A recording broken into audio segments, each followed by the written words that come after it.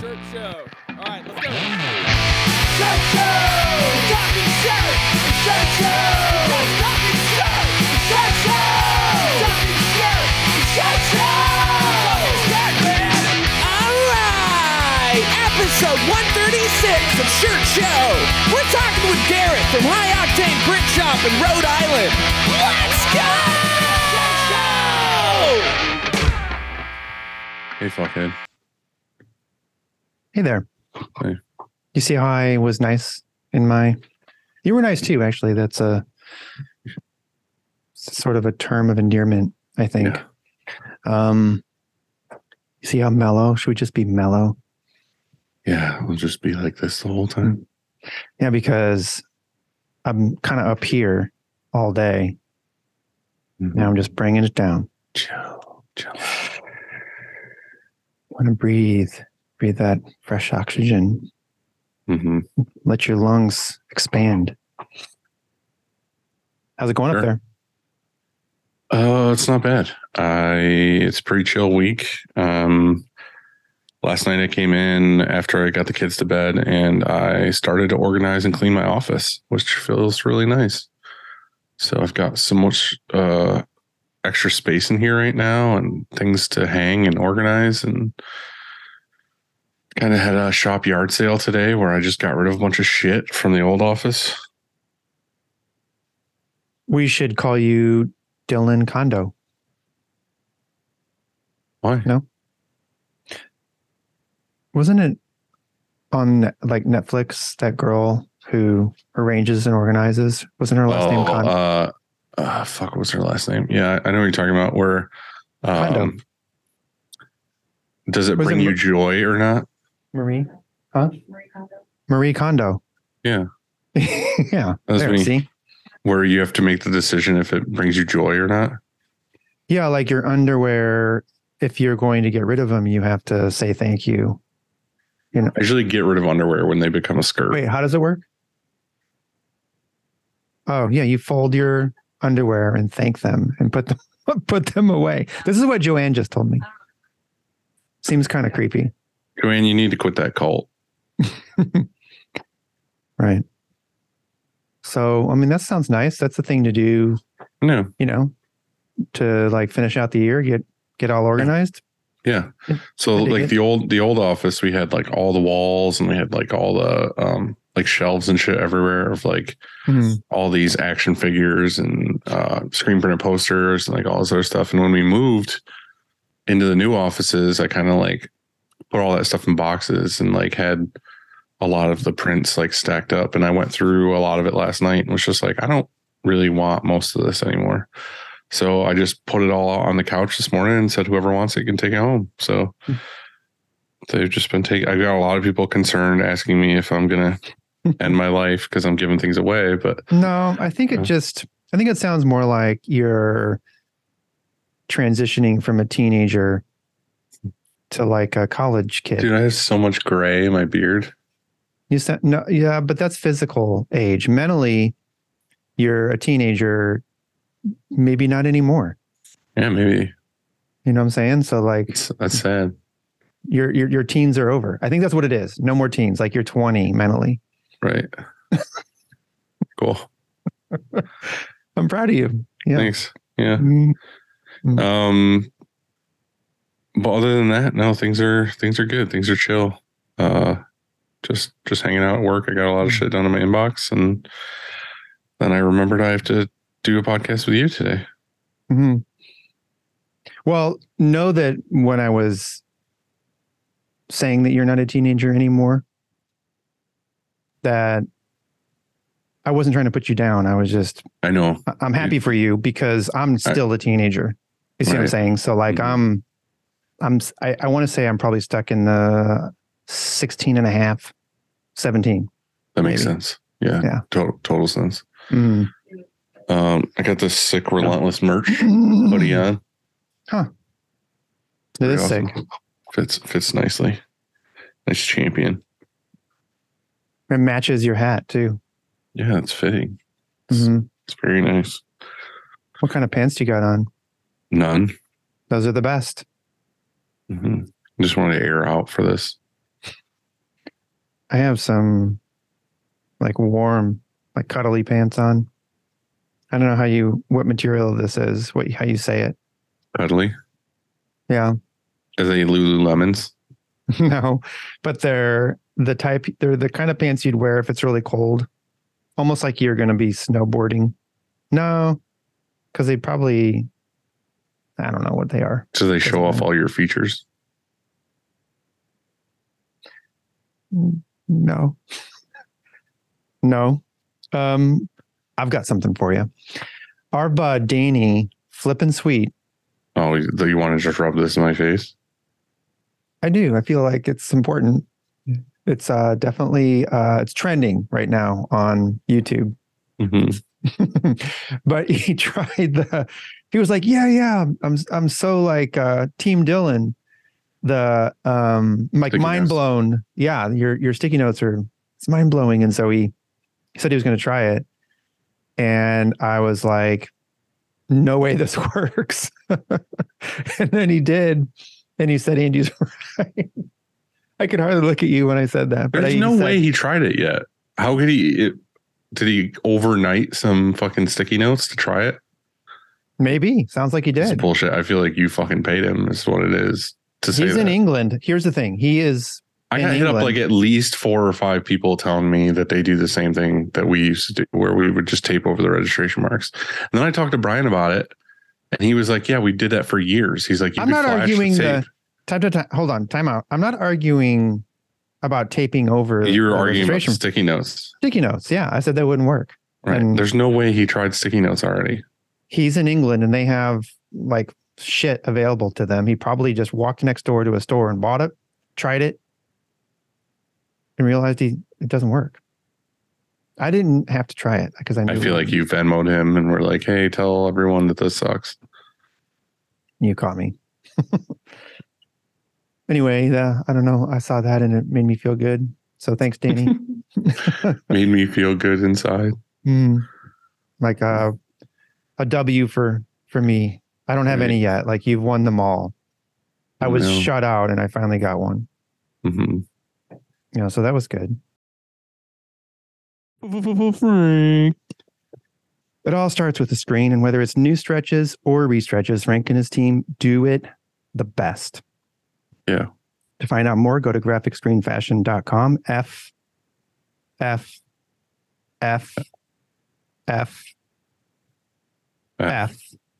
Rank.com. Or greatfuckingscreens.com. Yeah. Cleaning screens is no fun, but EasyWay makes it funner. Their line of eco-friendly chemicals will make reclaiming screens a whole lot easier. Check them out at easyway.com. EasyWay. It's the easiest way. Could your shop use a little help from a friend? Then you need to go to 1-900hotstuff.com and get in touch with Nick or Lucas. Nick or Lucas. And they will take care of all of your art department needs. Oh, dude. Yeah. Fucking, you knew it. Like you knew. I brought that one back from, it wasn't an OG one, but it was from a while ago. I brought it back and you remembered. Yeah. Ironclad. Is that what they say about your memory? Yeah. Steel trap. Steel trap. That's what it was. I knew it has something to do with metal. Choosing the right emulsion for your shop is complicated, and that's why we love Chromaline. Go to chromaline.com to watch Kev's vids. Kev's vids. Excellent. It kind of goes like that. Yeah. And learn all about the screen room. Yeah. Yeah. Kev's vids. Party time. It's a party. Right. In the dark room with the lights off. That's some good lyrics right there. There's something I think you got something. We'll write something up. All right. We'll be more professional next time. Mm-hmm. Today. What do we got today? We are chatting with Garrett Cole from High Octane Print Shop in Rhode Island. And I think it's pronounced like that because it's spelled like Rhode Island. Yeah, it's Rhode Island. You never been there? Okay, that's what I thought. Yeah. Okay, Rhode Island. Yeah. Yeah. I haven't been there. No, you're closer. Have you been there? Yeah. Oh, cool. Is it pretty? No, it's a fucking shithole. You just insulted like 10 million people. Well, fucking move out of Rhode Island. Oh, and moved to New York. Yeah. Okay. Well, I'm sure it's beautiful in Rhode Island. Rhode Island. Yeah. Right. And I'm sure it's beautiful in upstate New York. So, yeah. What's going on, dude? Not much. Before we get into this, right before I signed on here, I saw this preview for this movie called Cocaine Bear. Mm-hmm. Have you seen it? Mm-hmm. Have you seen it? I have not, no. Yeah, it's based on a true story. I saw that. Like, that's really real? Mm-hmm. But obviously based on a true story and then way exaggerated. Yeah, definitely. Have you seen this preview, Garrett? I haven't. It's about an a bear that has airplane. a drug problem. Yeah, there's an airplane that goes over that has a bunch of like bricks of cocaine, and they drop them out of the airplane, and then a bear ends up eating an entire package of cocaine, and then it just goes on a rampage, like murdering everything. Just wreaks havoc in the local town. Right, and then it just wants more cocaine. Is that on Netflix? No, I think it's going to be a theatrical release, right? I don't think it's Netflix. Yeah, it's definitely going to be like a goofy comedy. Oh, it's not going to be like a realistic, like a documentary. It's just going to be it's straight up movie, like, comedians and, a funny movie. But lots of violence, or I should say, gore. Yeah, Cocaine Bear violence. Kind of like Sharknado. Probably. Exactly. Have you seen? Yeah. Mm-hmm. Or Zombievers. Have you ever seen Zombievers? It's great. No, I've never seen that one. I was a big fan of Sharknado. It's like what is it? John Mayer and Bill Burr are driving a toxic waste truck, and they dump a toxic waste barrel accidentally into a beaver pond, and then it turns all the beavers into zombies, like zombie beavers, and then it's like the typical like teenagers away at a camp where they're trying to like have sex and do drugs and like all this other stuff, and they end up going swimming in the lake, and then they get bit and eaten by zombie beavers, and then they actually turn into zombie beaver people. Oh, yeah, that's a twist. Great. It's a super good movie. Imagine pitching that story or that like storyline to somebody like, so I want to make this movie. Right. And then you pitch that to them. It's about zombie beavers. Hear me out. Yeah, it's great. I love it. So how's your week so far? You said you're done now, or you're chill, or you just kind of still got projects to go? Yeah, I still got a couple projects we got to finish up, but it's been very like more of a laid back week. But I still have a few things I got to finish up by Friday, and then after that, I'm looking at all the boxes because there's not much, so that's good. But after that, I think I'm good for next week. Don't have to print. So tell us a little bit how you got started and where you are now, but you just recently got the next upgrade. Yeah. So right now I'm in the middle of growing the business, moving to a bigger shop, but my story is a little different. Was never in a band, so it wasn't from printing band merch, which usually how it goes. But where I grew up, our high school has what we call like a VOTech program. So it's like or career in tech. So when you go to high school, they have like classes that are geared towards different trades. So they have like carpentry, automotive, graphic design, or graphic communication, I think they called it. So when I got to high school, I decided to go into graphic communication because I was always kind of like into art. I was always drawing. So I joined that, and that's where I started to kind of learn a little bit of Illustrator, a little bit of Photoshop. We dabbled with screen printing a little bit. And by senior year, still didn't really know what I wanted to do with my life. But we have to do a senior project. So I decided to print breast cancer shirts and sell them to raise money and then donate that to like charity for breast cancer. So I did up a design. It was actually had foil involved, which is kind of cool now that I think about it, because I don't even really mess with foil ever. But it pretty much just said breast across, what did it say? It said, I bet you sold a lot. Yeah. No, I said breast cancer, but then the ribbon actually blocked out 2 letters. So it would say B cancer. And the ribbon was like a pink foil. So I designed that up. And I think it's going back a long time. I think it was either $1,500 or $2,500 that we raised.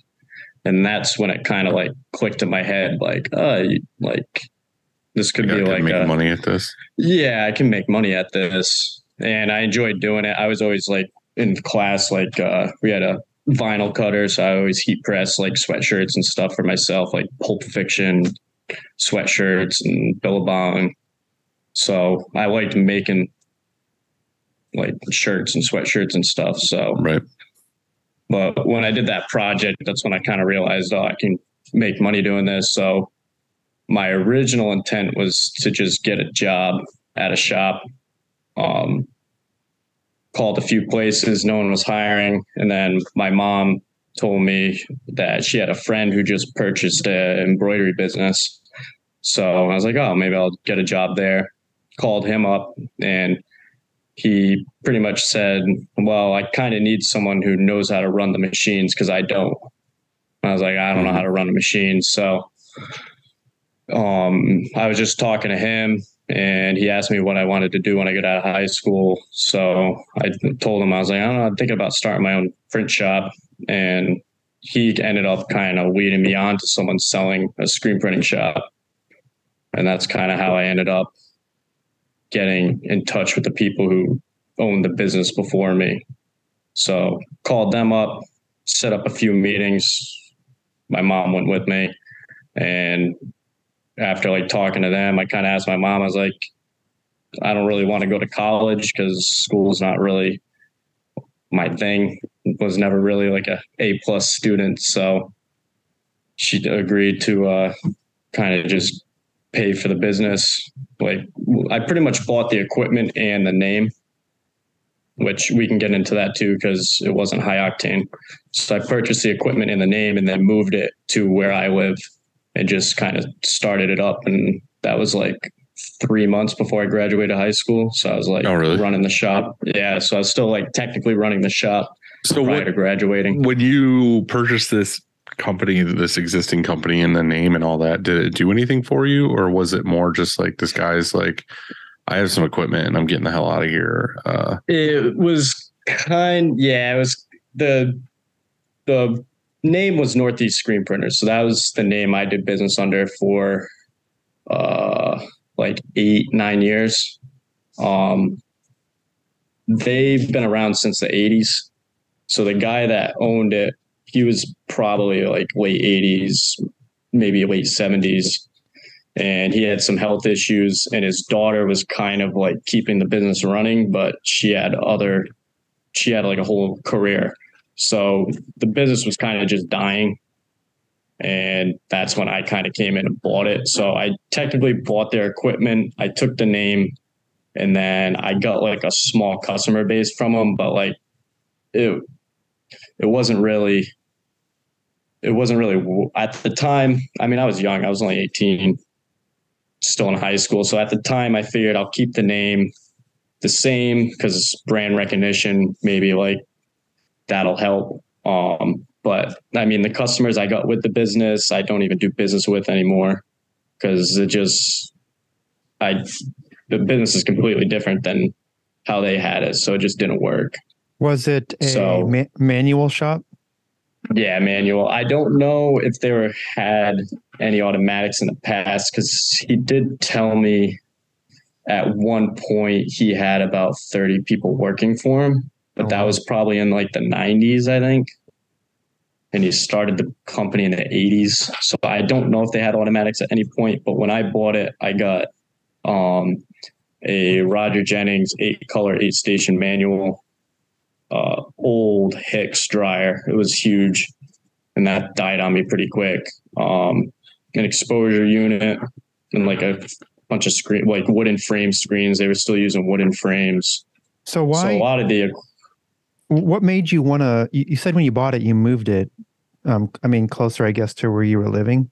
What made you want to move it? And was it your intentions when you bought it to try and keep the book of business? You know, like try to retain some of those customers. I mean, you kept the name, so you thought in your head, well, that's brand recognition. That would work. And also, did you keep the same phone number?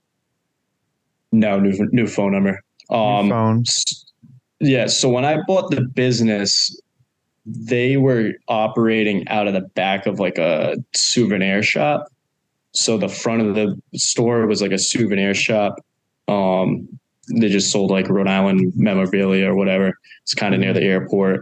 And then they had a back room where they were kind of operating out of at the time. And I think I entertained keeping the business where it was, but the souvenir shop didn't want me to. He pretty much told me, you got to go.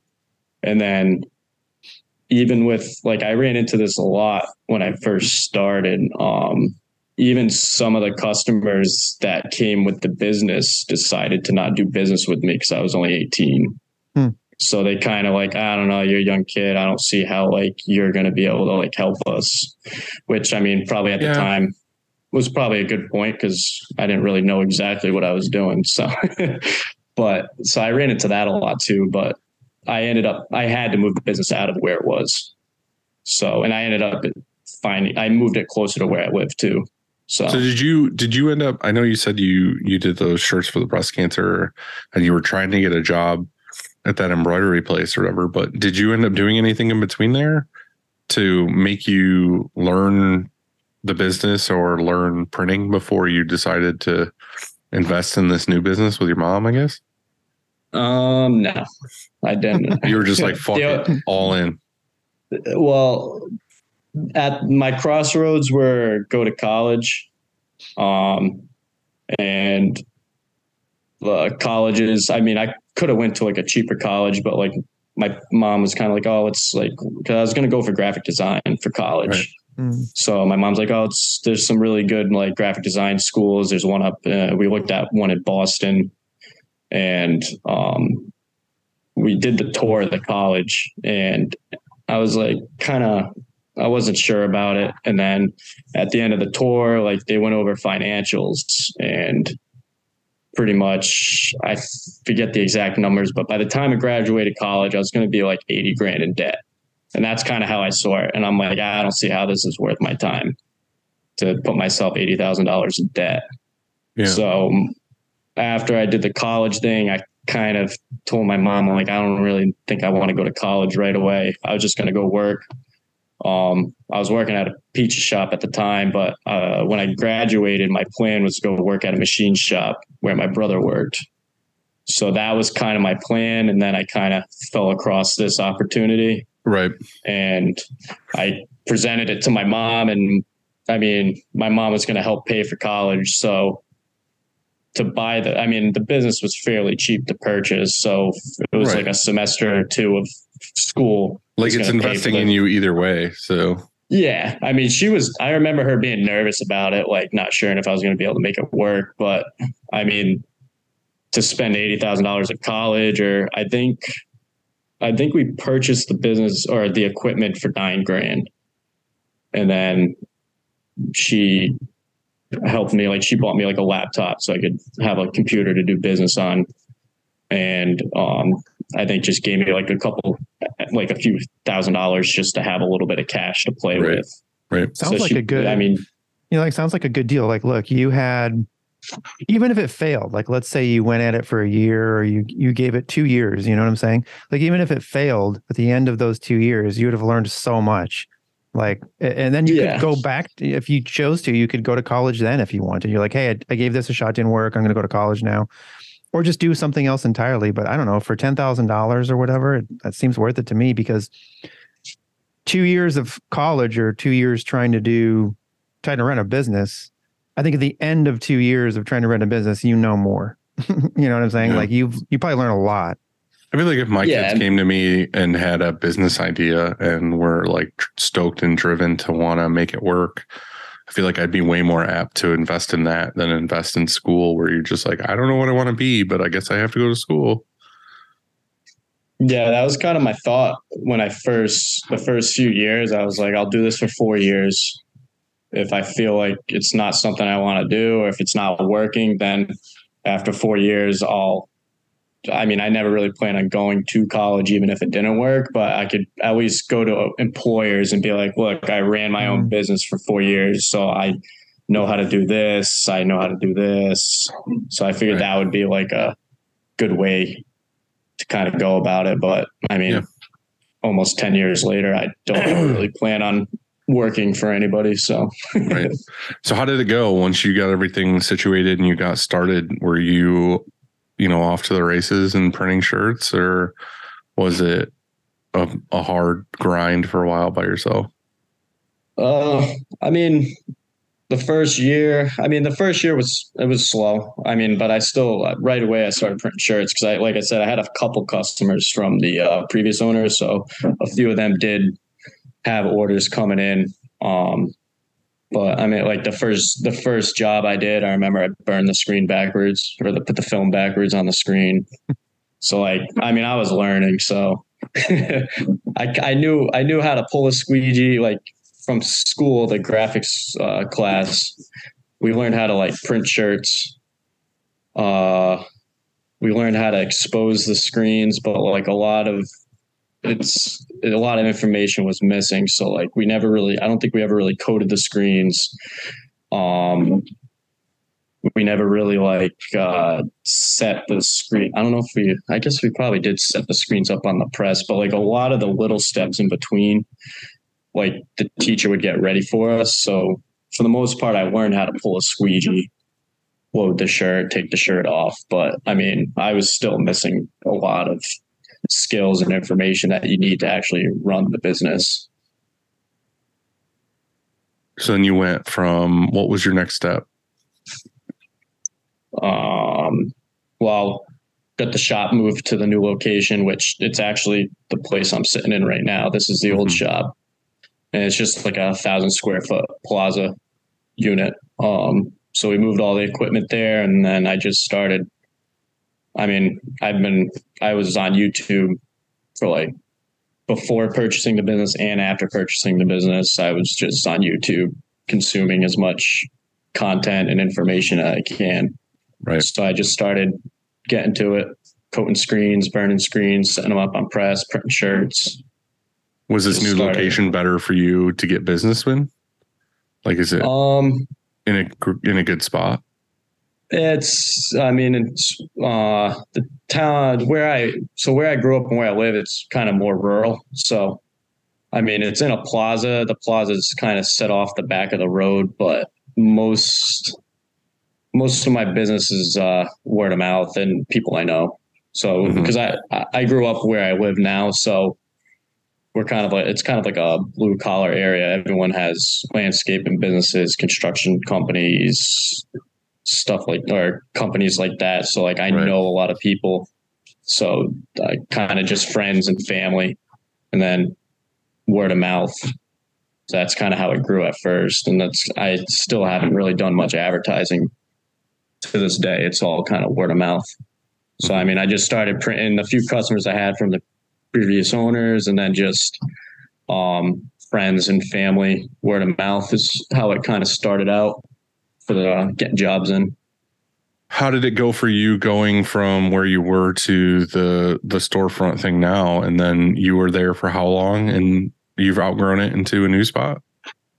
Yeah. So I've been in this place since the start. So it would be 10 years in March. So about 10 years. Ideally, I wanted to move the shop and expand probably a couple of years ago, but I just wasn't able to find a place that I thought would work. That was like the hardest thing. And then the pandemic hit, so I kind of figured I'd wait till that kind of figured itself out because I didn't know what was going on with that. So do you need So to I'm- move? Like you're at a point where it's like, I got to get the fuck out of here? Or is it you're just moving because you want to grow on your own and like try something different? It's necessity. I mean, I want to go, well, I got the automatic now, but I wanted to go automatic. Can't do it in this building. I tried prior to the pandemic. I was thinking about putting like an Anatol Volt in here, like a smaller, like one of the smaller ones they make, Yeah. but I didn't have the power to do that. So, and it still would have been a mess as it is. So you say you bought an automatic, but it's not installed? No, it is. It's installed at the new shop. So I'm in the old shop now. I have a whole new building that I'm getting ready to move into, but I have the new equipment set up there. Mhm. I just don't have like the storefront, the dark room, washout room built out. So I'm printing on the automatic now, but Oh, so you're bouncing back and forth. I'm bound. Yeah, it's a pain. So because my dark room's here, so I'm coating screens, cleaning screens, burning screens here, boxing them up, bringing the shirts and screens down to the new shop, printing it, and then bringing them back so customers can pick them up. That's my situation. Your goal is to transition over to the new shop over break, like between now and New Year's or something. You're going to move. Yeah, but by New Year's, I'd like to just get out of here. I don't think the showroom will be done yet, but the new shop, I just don't have the dark room and washout room set up yet, so I can't move the whole operation over there. When is your lease up here? I'm month to month right now. Oh, so yeah, it doesn't matter. Whenever. Yeah, so it doesn't matter. Yeah, I started being month to month here when I originally wanted to. Before I signed another year lease, I told them, and this was probably like 2018. So yeah, I think I'm gonna start looking for a bigger shop. So I don't want to sign a year lease. So they're like, all right, just pay month to month, and I've just been on month to month ever since. So what do you think is like, I guess the big thing for you? What's the next chapter? Just you're excited to get in a new place, use the auto, grow the business. Like, do you have plans as far as hires or, setting yourself apart from other people? Yeah, well, that's so I guess we can talk about that, the rebrand of the company. So around 2018, about 2018, 2019, that's when I kind of decided like I needed to get out of this location and grow the business, get an automatic, take the next step.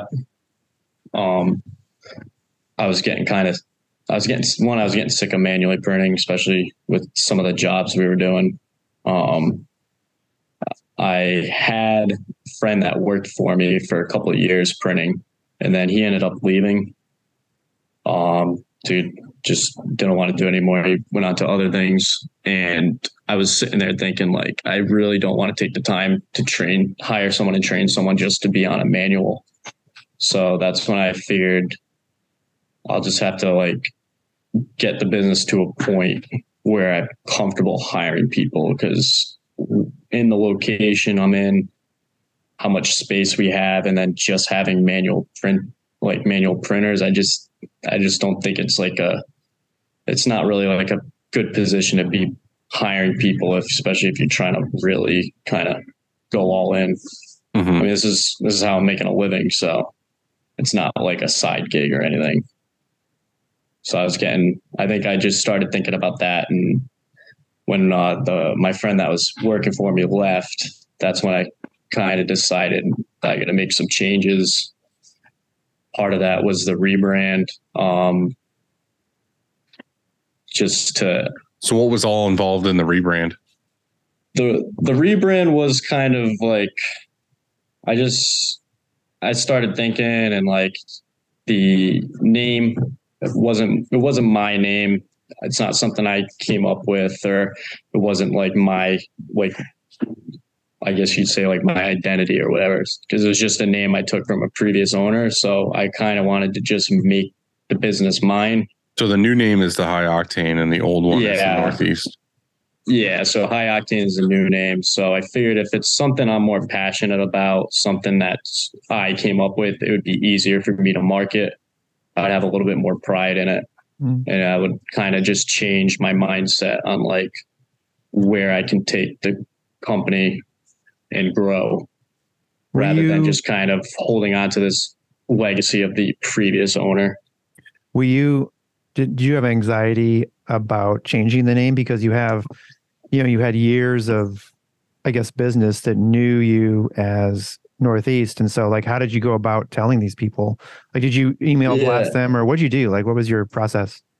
Yeah, I came up with a plan, and that's funny because that's like the question I got. Because I mean, I did business for almost 9 years as Northeast, and then all of a sudden I'd say I'm changing the names. So a lot of people are like, why'd you do that? Why'd you do that? And where I was as a business, all my business is local, and I'm really like, I think customer service is like one of the like top priorities when you're running a business. It could be any business. So like my customers, when they come to me to order shirts, when I thought about it, I always thought like they're always coming to see Garrett to order shirts. They're not coming to Northeast Screen Printers. So I was like, I don't think it really matters if I change the name. It's not like I'm going to lose customers because I mean, I'm friends with most of my customers, if not very friendly with them. So when they do order, like if they tell me about somebody, or if they like refer me to somebody, they probably say, "Oh, my buddy Garrett does shirts. Give him a call." They're not saying call Northeast Screen Printers. Gotcha. I'm a very small company, so I still had that, and that was part of the reason why I was like, well, if I'm going to change the brand, now would be the time before I start growing it to a point where you start to get a little bit more disconnect from the customer. Because I'm sure there's a point when your business gets so big, they don't see it as an individual; they see it as like a company. Yeah, I agree. So that's true. So that's my main thought on that, like why I should do it now. And then, when we did the name change, I did an email blast. I did like a social media post, and then we even sent out like flyers in the mail for all the repeat customers that we had like their addresses and stuff. Dylan, were you Upstate merch from day one? Mm-hmm. Out of the gate. Yeah. Same here. Gate. Yeah. I think that I don't know, like probably 6 or 7 names, I would say at least, that I was trying to choose from. And it's one of the hardest things, isn't it? Like coming up with a name because, well, sometimes you come up with a great name and it's taken, like because you want the .com or wherever you want. And it's out there already. And so I don't know. I think coming up with a name is important, and it's also difficult. So I don't know. The way I ended up with ours is I actually surveyed, like I took a poll because I had it narrowed down to like 3 or 4. And I said, which one stands out? And everybody said like this one won like unanimously. What were the other ones? Do you remember? What were they, like? United something? Not Printing United, no. I think 94. So we're on the street we're on is 94. So it's with like 94 shirts because that was just like basic, like you would know. People coming in being like, do I have to order 94 shirts? Yeah. So that was bad. It didn't win. I had a lot. Yeah, like I had more. That's tough too, because if you name it 94, what if you end up moving the business later? Yeah, true. Exactly. And you're not on 94 anymore. Right. Yeah. So, I mean, and also I wanted something that I could have some sort of mascot, eventually, and so that worked out. It's tough though, coming up with that.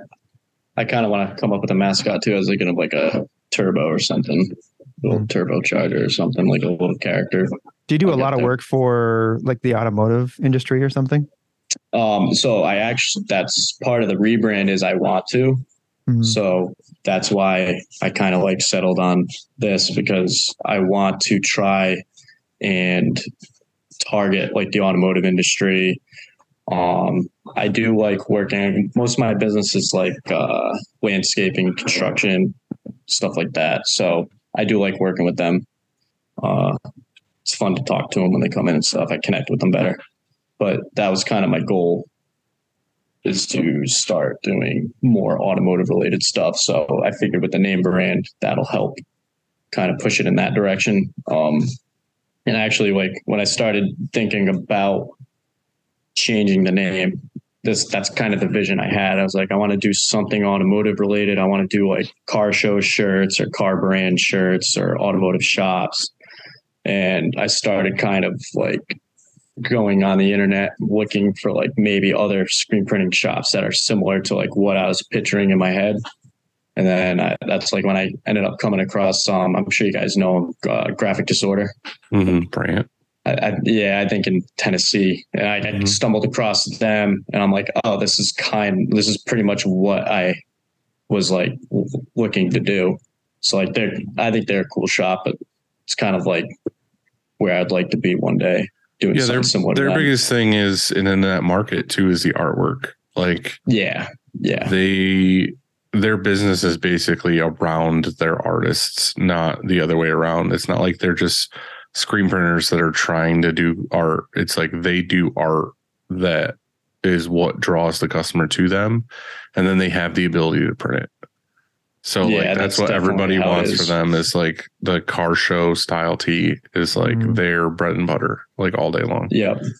And they're always booked up like stupid amount. Like I actually contacted Brant the other day because I had a customer that was like right up his alley.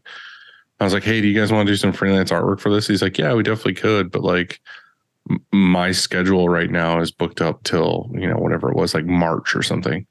And I was like, yeah, I can't wait that long. Like customer's not going to wait that long to get some artwork. So, but that's his world. You know what I mean? That's he has that market for sure. Yeah, they definitely did a good job building that like market up. Yeah.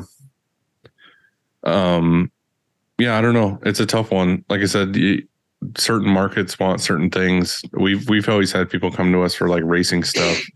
Same thing. They're like, can you just do, can you do our race car with all the logos on the side? And, here's a photo. And I'm just like, dude, that's not us. Like, well, guess what? AI, baby. Yeah. We had this long talk after we recorded our last episode with Tipping Point, because while we were in that episode, we brought up AI, and we had this long discussion. I think it was yesterday in the design room, and we were just guessing how much of the graphic design business that AI is going to take. So, like if you're, let's say you subscribe to like enterprise level, whatever service that just can do art, you put in some keywords and you get basically what you're looking for, vector art. And we still need a designer here, like for sure, we'll still need somebody that's going to take that and maybe find, I don't know, the little nuances, like, because right now you can't add words and things like that, but I imagine you probably could soon. Like add text and all that sort of thing, and then email that to the customer. But what is that going to do to the design world? And we were guessing it's going to eliminate in the next few years 1/3 of all jobs. And that's not to say that those people won't do something else in the design world, you know what I mean? But they're not going to be doing, if you can subscribe to a service and you can say, hey, I want, just like we did it live while we were recording, I want a Sasquatch cutting grass. And you can also enter in, and I wanted to say Dylan's lawn service, and it fucking did it. That's outrageous. Yeah. And I think it did in like 30 seconds. Yeah. He just hit refresh and like new options came up. Yeah. And so if you can, make that happen, wow, like it's insane. And so and we were talking about how like a local college that we print for here, we have a license to print for them, and they don't even have a graphic design degree anymore. It got lumped into media. And the main degree is in web design because it's just way more popular. And then while you're in that, you take some classes in Illustrator and Photoshop, but it's not like a concentration of graphic design. It's media or something. You know what I mean? So it's crazy how it's shifting, isn't it? Mm-hmm.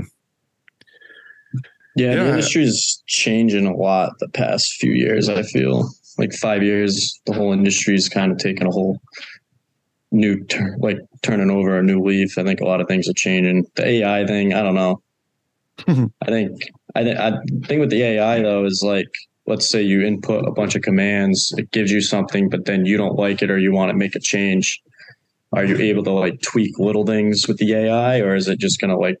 Well, I'm sure it'll get there. I think it's just one of those things that's so new that, now it's giving you a broad design, but like think of just how quick and easy it could be to have some people tweak it to where you can put in exact things and it's specifically meant for certain industries.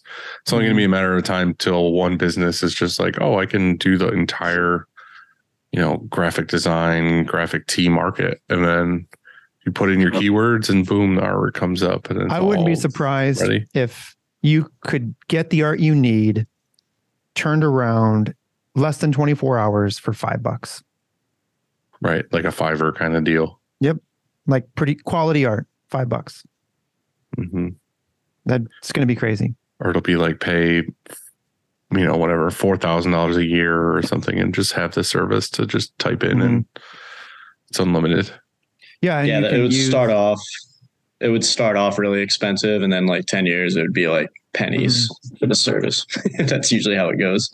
Yeah. I feel like it's, for years and years, it was this thing where you could maintain as a under the radar garage shop using vellum and, whatever, just doing basic tees. But I feel like so much has changed in the past 5-10 years that I feel like you can't be that anymore. Like you can't keep up. You have to start doing some stuff. Like you have to start getting into more of the online stuff, the social media, the digital style printing, the, DTF or whatever, just to keep up with the people who want the kind of artwork that, most of my customers now all want like crazy color count stuff. There is the other 1 or 2 color stuff, but it's like more and more you're seeing people just like making a design on their phone with an app.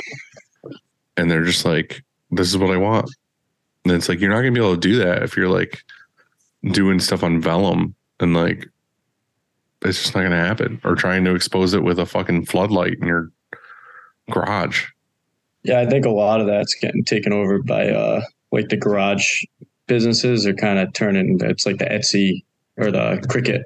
Mm-hmm. I call them Cricut moms, but like all the people who are getting like the Cricut machines and doing stuff at home, that's kind of taking over like that garage shop, like customer base almost. Just a bunch of moms with a Cricut. Yeah. I had somebody that was like a contractor that did work at the shop, has been doing work at the shop for years. And his daughter is graduating high school. And he said that she bought a Cricut machine. And he texted me and asked if we had an old heat press for sale. And we're looking at a twin dual station heat press. So I was like, oh, I don't have an old one, but I have one we have currently that I could sell you. And then he said, oh no, nothing that nice. And then he showed me, I don't know, like a screenshot of the one he was going to get for her. And it was like $100, like a heat press for $100 for a Cricut machine. You know what I mean? So like the barrier to entry, I think we were talking about like with Jeffrey Paul, is now even lower. Like if you want to run a Cricut store, if you put it that way, you probably can do it for under $1,000, It's insane. Well, it's funny. We have this street with my building. Aubrey has that like winter market and summer market, and the whole street is lined with vendors. And she does like it's kind of like a maker market or whatever. And like, there's so many people that have their own little side hustle business where they're like decorating glassware, or they're making teas with just like scripty text on it, and says like whatever, like live, laugh, love, or whatever fucking bullshit or whatever on a tee. And it's like, it's just weird to walk through that and see like 10 vendors all selling like graphic tees and all this other stuff. And they're all just making them on the Cricut. And here they are like in a tent out in front of like a screen printing shop that's all they do is like do mass orders all day long. screen printing, and they're out here selling, like, they have racks of like tees that they heat pressed and cut themselves, and it's just weird. It's just You weird. don't even need the Cricut anymore. You can just get a heat press and just buy transfers now too. Yeah, DTF, totally. Yeah. Yeah. You don't even need the Cricut. So that I'd probably go that route. Actually, that sounds like a better. I think that would be a better route for like anybody who's doing that at home, is to just get a heat press and get transfers. I mean, they're not that. I mean, some of the like, I use Supercolor for some stuff, and I actually like Supercolor on certain materials way better than screen printing. I think it comes out nicer. Like you can go on eBay and buy polyester jacket, $100 heat press. Yeah. So for $100 and a Supercolor account, you can start a business. And here I am spending like my new auto setup. I just spent like, it was like 40 grand for the equipment. So I know that's not that much compared to new, but because I bought used. Still, but it's like, chunk of change. Yeah, totally. It's just one of those things, like, we're trying to do it on a scale that's they could never touch, but it's also like you still have to have the business for that. You know what I mean? You don't want to try to scale and have all this autos and everything and then still go for the same style business that the Cricut Mom's trying to go for. Yeah, it's a different customer base. It's just you kind of have to do some stuff differently. One of the questions I wanted to ask you guys with the transition to the new shop, obviously. Yeah, what you got? I definitely can see how like having help will be nice, because most of my time is spent breaking down or setting up a job rather than printing now.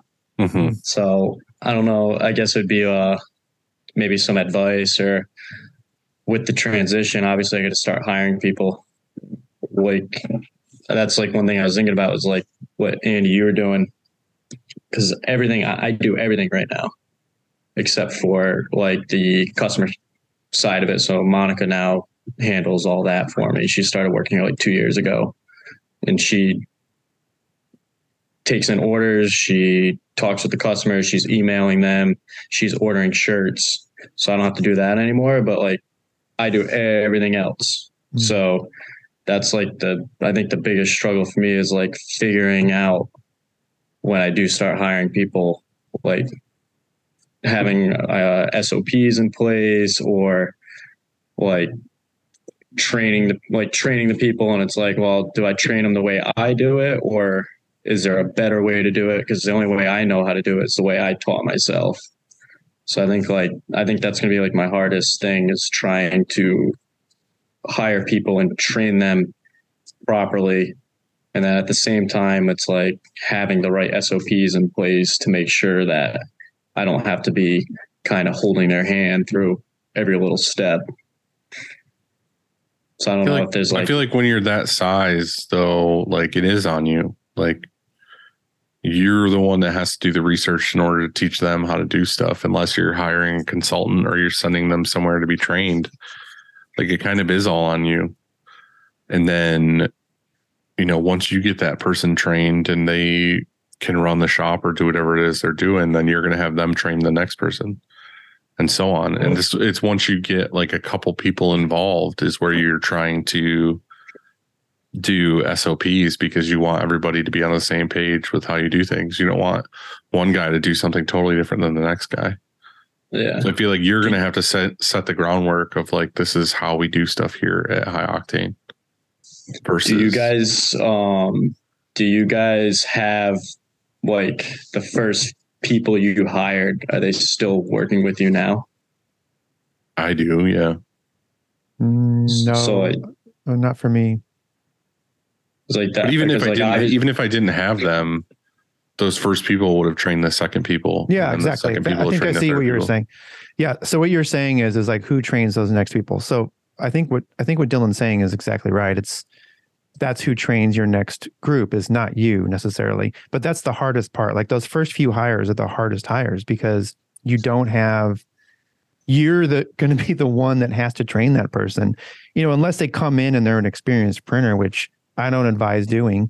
And you may not even have that option, but it seems like to me, your first hire, since you already have, you said Monica, who does a lot of the front office things. Yeah.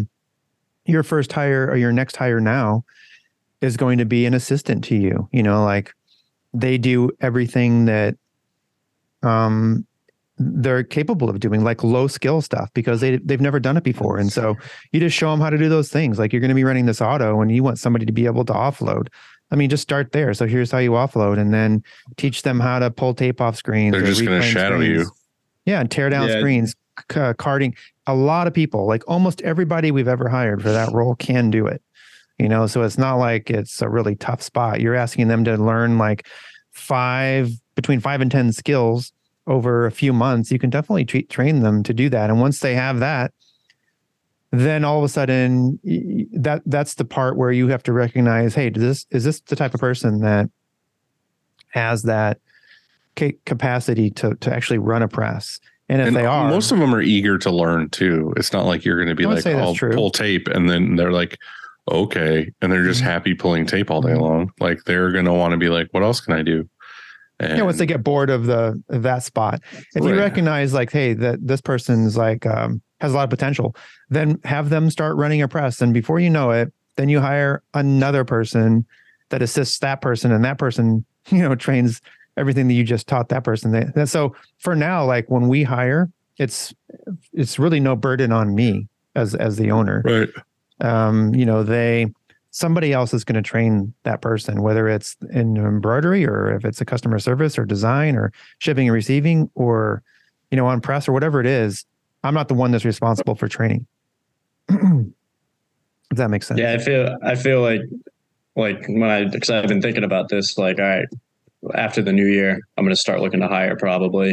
I want to make sure we're busy enough to where it makes sense, because obviously you don't want to hire someone and not have the work. But I'm just thinking that way because this is our slow period. But it's like when I go to hire someone, I'm pretty much going to have to tell them like your job description is just going to be probably doing everything. And then because like realistically, they're going to just have to help with everything. And then once we get settled, I can either, if I hire someone else under them, then I can kind of unload some of the work to the new hire. Role. Yeah. So, I mean, that's kind of the thing, because it's like, I'm going to hire someone, but what's their job description? It's just, I mean, I could just say shop assistant and then tell them like, you're going to learn every aspect of screen printing. And then once you have some knowledge of everything, we can kind of place you where you want to go, I guess. I like, so I have a job proposal PDF, or it's actually a Word file that I save as a PDF, and I email that PDF to whoever I'm giving that job proposal to. And in that job proposal, I spell out, and I've talked about this before, I talk about the important stuff. And so I think that you should do that, not just verbally. I think you should have it written down, because I think you should, set expectations, whoever you're hiring, and say, look, here is what your first, 6 months may look like. And here's your job description. And that is a shop assistant. And here are the, 6 things that I want you to learn and that I need help with right now. And then you put down the salary, the start date, everything that you're offering them, so that it's clear and that it's on, and that they email back and respond, or they reply and say, yes, I accept.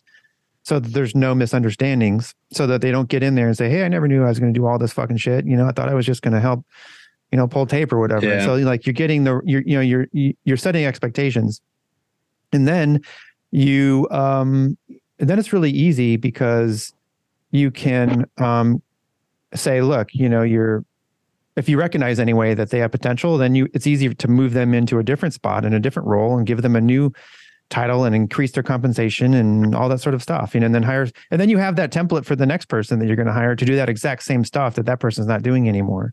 So I think you should start you might as well start now and creating those sort of templates so that you can make it formal, because I think that when you're serious like that, they take their job more seriously. That's what I've found. Yeah. Makes sense. Do you have any other questions for us about your new place? Let's see what I wrote down.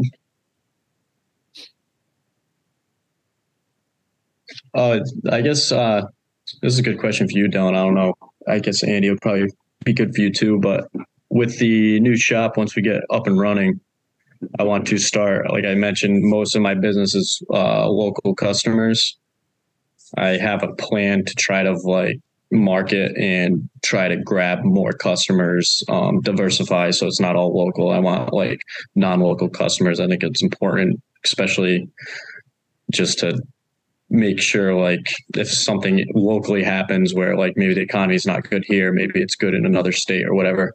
But like, what's some like advice on trying to market outside of like your local area? I think the biggest thing is just going to be to do stuff that you know. Like you can't just cast a random net and be like, oh, I'll just take whatever business comes in, or just go on Facebook and type in, like, put money behind screen printing. It's not going to work. Like you need to go for a specific market and pick something specific. Like you could be like, I love roller derby. And then you just like, about roller derby, their seasons, what kind of garments they like, the style of printing that they prefer, like all this stuff. And then you're just going to hit up other teams and be like, hey, I've worked with so-and-so, so-and-so. This is the product I made for them. Do you want samples? I can send you blank samples. I could send you print samples. I want to work with you. And then you're going to get the word of mouth like you do local, but you're going to get it all over the place. But you have to do like markets that are specific, like that, and you can tap into. It's very difficult to just do a random net and be like, hey, I want to print your shirts. And they're like, cool. Well, I don't know you. And shipping is probably expensive because you're not local and whatever. Like you have to have a name behind you or be savvy on their industry in order to get them. So that's what I would say. Yeah. I would say pick something and just hit it hard. Yeah, I definitely, because I kind of have like a marketing plan for the new year. I got one of my good friends actually has they have like a little studio where they do, he does like graphic design. He has another kid in there that does like marketing. So I'm going to be working with them. We're going to be pushing like Google AdWords for the local business.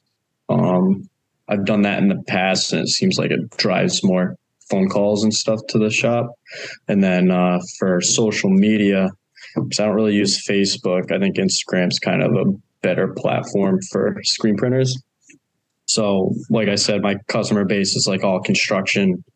I like working with them. Automotive is something I want to get more into. So we're going to start to try to just target people through Instagram in those markets. I think you're onto something there. I think that's what you do, because I'm looking through your Instagram right now, and you said you have rebranded, and your niche that you want to be in is automotive to some extent. I don't know what, but then that's what I would make my portfolio. Instagram, if Instagram is your portfolio, then make your portfolio look exactly like the customer you're trying to attract. And Dylan has said this a lot, and that's what he did. I think, and obviously that's what Graphic Disorder did too. That's what you should do. And so I think your Instagram starts to show in its feed anyway, all of this stuff that's automotive related, and then word of mouth, man, and then when somebody looks you up or says, hey, I'm thinking about going there, they see that that's what you do. And then they actually call you, you don't have to necessarily call them. Well, it's like, even without knowing you, there's a form of trust. They're like, well,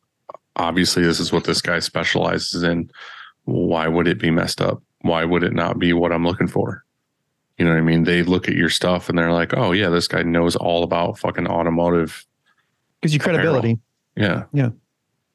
Yeah. That's definitely something that we talked about with my friend that does the marketing. Is I told him I'm not tech savvy. I'm not that good with social media. So I told him, I proposed this to him, and I think they like the idea. Is I'm going to set up a Google Drive that I share with you guys, and I take pictures. I've just been taking pictures of like almost everything I do, and I'm just going to take pictures and upload it to that Google Drive. And then I want you guys to kind of like just edit the photos a little bit, maybe put like a watermark. But I want to start making like a consistent look on the page. Mm-hmm. Do you have a track? It looks like, is there a race track or something like that, or there's a couple of. Yeah, there's I mean, Rhode Island's small, but like Connecticut has a couple. Massachusetts has a couple. That's something, yeah, I thought about, like, I got to start getting into more, like trying to go to more events and stuff. It's just, the time is tough. I don't have a lot of time. So do your, go with your hire in the spring. And then what if you live printed at an event, that we had like 100 drivers at or whatever, and they walk through and they're like, well, I'm that's how you exposed yourself. Expose, that sounded wrong. That's how you get exposure. Yeah, go to a racetrack and expose yourself. Yeah, that's our advice. I think that's the wrong crowd to do that around. Yeah, I've thought about live printing. I don't know. I don't know how it looks like a lot of work. I don't know how. I don't know. I don't know if I have to enjoy it to do it. I mean, I guess I could get into it, but it looks like a lot of work, and I don't know how to structure it. I thought about that. I don't know how to structure, like, I know, I was reading up on, what's his name? I think Cam Monument. He did the Print Life guy. Cause I think he did a lot of, live printing, and I know he had some write-ups on it and like how he prices it and structures payment. It's just, when I started going down that rabbit hole, and I don't know, it just seems like a lot of work. But I mean, I guess it depends on if I can get more or give myself more time in the future with help. Because like, that's my biggest thing right now. For the past 9 years, I've spent I'm all day on the press. Yeah, it's hard to do by yourself. I would say so too. You got to make that higher. Mm-hmm. Yeah, the automatic is part of that. Was part of that too. Quality of life. Right. Do you happen to have any shop hacks, or do you have any other questions? Shop hacks. I don't have like hacks that are pertain to specifically screen printing. So I thought about this because most of the ones I do use I got from the show. But one of my shop hacks would be I recently discovered what's called a mind map. So I've been I'm sure like most business owners, my thoughts just run rampant all the time. Mm-hmm. And then every so often I have like a good thought, or I have a thought of something I need to do, and I don't write it down, and it never gets done. So I discovered a mind map. So it's like an app on my phone. It's called MindOmo, I think, but it's just like a bubble, and like the center bubble will be like, I just put the shop name, and then you can add like bubbles off of it, and it just categorize all your thoughts. So I have like renovations at the new shop I need to get done. It's just like a way to like, just like a quick memo app, yeah, it's like basically memos, but yeah, it's just better than writing it down, because you can kind of see it better and see all your thoughts. So I have like renovations, I have like supplies I need to order. I got graphic design, like freelance graphic designers I want to contact. So I'm trying to like, that's one thing I'm doing right now, is trying to find graphic designers that specialize in automotive style prints. Mm-hmm. So I can kind of start working with them. I have a list of all my vendors in there. So that's been really helpful. What was the app called again? It's MindOmo. So it's MindOmo. OMO. And you can change like the look of it and the style of like the bubbles and stuff. So that's been really helpful for me. So I carry a notebook, like a little notepad with me every day now. So when I have a thought, I'll write it down. And then at the end of the day, I transfer all the thoughts to that app. Nice. Oh, it looks cool. I think I've seen a YouTuber use this before.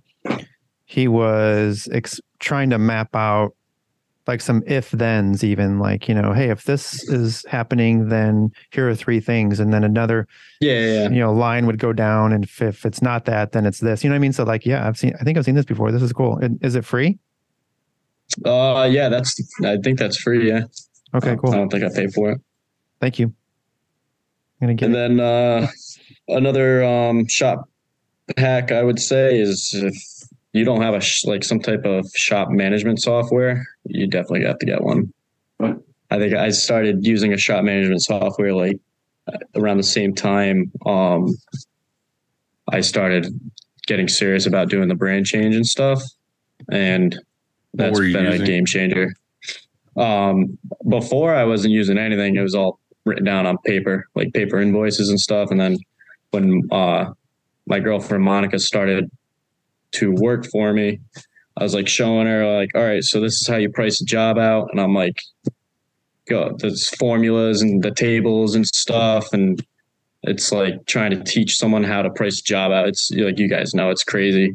So she's like, I can't figure this out. It's taking too long to price a job out. So I started looking for like a solution, and I know about like Printavo and stuff. So I started looking at shop management softwares. And after we got that, you make up the price list, and now she can just write up an invoice in like 5 minutes. So rather than taking like 40 minutes to price out a job for somebody, and then we don't know if it's like, is it priced accurately? I don't know. Right. So that's been, I think if you don't have a shop management software, you need to get one. Mm-hmm. Well, you ready for some quick takes, Andy? I am. Garrett, how do you start your day? I wake up, get changed, brush my teeth, and I go out the door and just drive to work. I'm not a morning person, so I usually grab a coffee, but his morning is that he wakes up, puts his clothes on, and goes to work. Yeah. That's pretty much every day. Hopefully. But I don't have any kind of ritual or anything. So we were watching Family Feud, and there was a question, the first thing you touch in the morning, and there were some good answers. I know there were some really good answers, but like the number one was sheets. I was like, oh man, that sucks. But the real question is, do you use a top sheet? Yeah. Oh yeah. You mean, so there's the fitted sheet, then there's like a flat sheet, and then there's the comforter. Yeah, I never in my life used the second sheet. Like just fitted sheet, my body, comforter. Yeah, I always. What do you do in the summer when it's hot? I don't wear blankets most of the time anyway. 95% of the time I have no blankets on. He's just laying there nude in bed. I just lay there with my underwear on and go to sleep with no blankets, no nothing. I can't sleep with like nothing, like no sheet. Like I could at least have a sheet, even if it's like 100 degrees. No, nothing. I don't know. I can't just lay there with nothing. Yeah. Bare I always man make body it cold. Laying there. Whatever it is, it's cold in our room. It doesn't matter what time of year, it's cold. So yeah, it's cold in my house right now. It's fucking wintertime. I'll still lay there with no blankets on. Okay. Dylan? Now that you guys know all that about me, any good movies, shows, or books that you're into right now? I'm not really big on TV. I watch a lot of YouTube, so I could tell you a couple of YouTube channels I watch. Yeah, what are you into? I like for a little while now I've been heavy into like these I guess you would call them journalists, but it's like travel channels, but like one of them's Indigo Traveler, and they pretty much he visits pretty much the countries that no one else, like you wouldn't go to this country for vacation. So cool. So it's like usually like third world countries, and he goes and like mingles within the locals, talks to people, and he's done a lot. Like he did a series in Ukraine right after the war broke out. So he goes around and talks to like some of the locals in Ukraine. And some of the stuff he records is like pretty crazy, just because, I mean, like that one, he's in the middle of a war zone and he's showing like bomb. It's a vlog format or something. Yeah, it's kind of like a vlog. So he just has a camera. He walks around with like a camera, and it's usually them talk, like the guy who's channel talking, or he'll do interviews with like locals and stuff. But I mean, it's like they did one in Ukraine, Venezuela, Kenya, and like he goes to the slums. I find that really interesting. It's cool to see like a different perspective.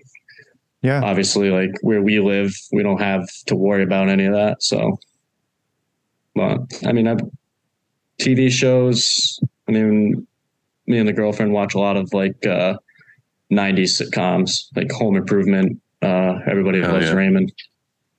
So, But I don't get oldies. like I don't get into like the series and stuff, like the Netflix series. Mhm. All right. So, speaking about where you live, what's the favorite thing about Rhode Island?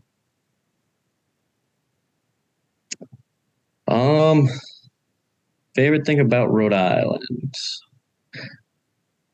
It's a small state, so you don't have to go too far.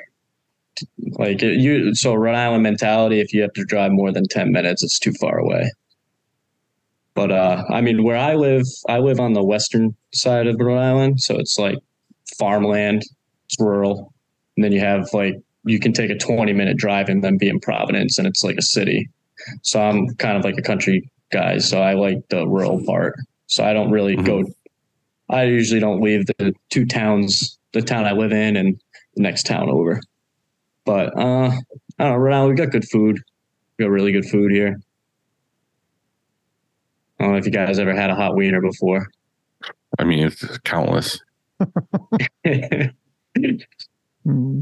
the meat sauce. You're just What is you're- it? Tell me about the hot wiener. Hot wiener. It's I think we call them New York system, but it's just like a skinny hot dog with meat sauce, onions, and mustard, and So it's like a chili dog without the cheese.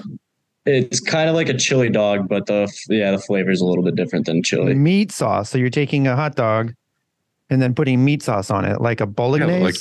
like chili. Kind of like beans. kind of like chili without the beans, but I don't know how to explain it. The flavor is different. What's the salt they put on it, Monica? Celery salt. Celery salt. Yeah, so it's got celery salt on it, but Celery chopped salt. onions. Okay. Yeah, it's good. I'll have You to ever drive come to over Rhode to Rhode Island? Island and have some hot wieners. We got Yeah, that. you We know got, that we're big fans of. Bell's lemonade, We love the hot dogs. and we got coffee milk. Did you say coffee Coffee milk? milk? Yeah, coffee milk. You never had coffee milk? What's that? It's like it's like chocolate milk, except it's like a coffee syrup. Hmm. So It's kind of like a latte, maybe. yeah, a little bit. So definitely like a very creamy latte. Yeah. There's just some guy that was bored and was just like, I don't know what to sell anymore. And then he just like poured coffee into his milk and sells it at a store. Mm. I'll get you guys I'll send Just- a bottle to each. Send us some coffee milk and through the post office. Yeah, well, I'll send you the syrup. Mm. Oh, it's like a syrup that you can add, kind of like a yeah, it's Nesquik like or chocolate, Yeah, so it's like a, Oh, it's a all chocolate right. syrup. It's like a coffee syrup, and you Okay. just mix it with milk. All right. Makes sense. now. What's something random that brings you joy? I guess my dog. Are you guys dog people? Yes, Is it a Monica's shop? Monica's looking at me right now because I didn't say her, but Well, she's not Well, yeah, random. Yeah, she's not random. she's not random. That's a given. So, Mhm. Good yeah, we're save. dog people though. We're dog people. Do you like do stuff with your dogs that's not like normal dog? Like I have a dog and you come home and I like pet my dog and feed my dog. But do you like dress up your dog, get pictures taken with your dog, God, I hope not. No, he take them doesn't. places? No. He doesn't. No, do that. I don't do that. He's like a pit bull Is it boxer mix. So I was hoping you were going to say it was a wiener dog.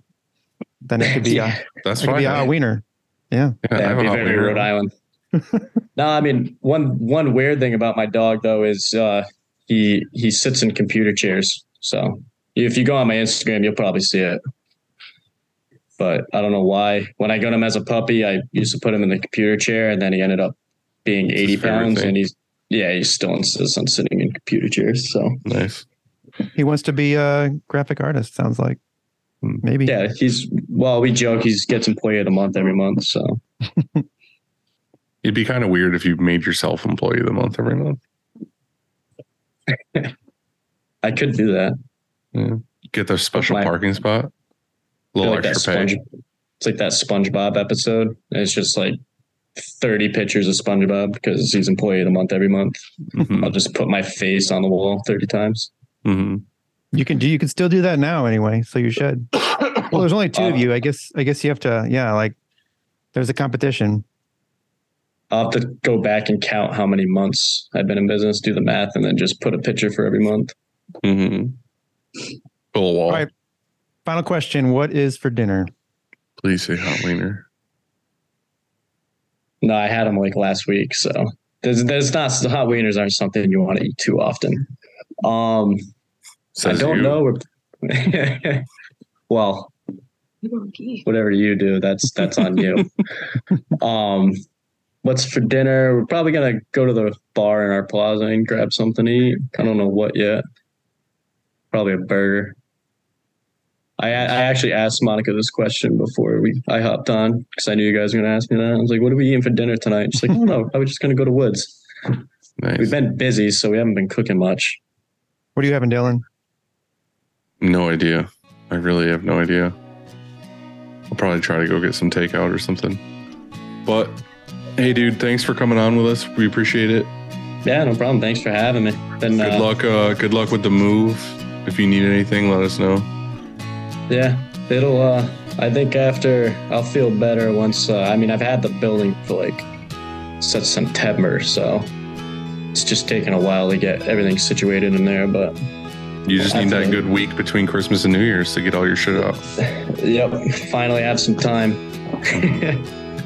But yeah, thanks for having me, guys. Yeah, no worries, dude. Have a good one. We'll see you. All right, bye. Later.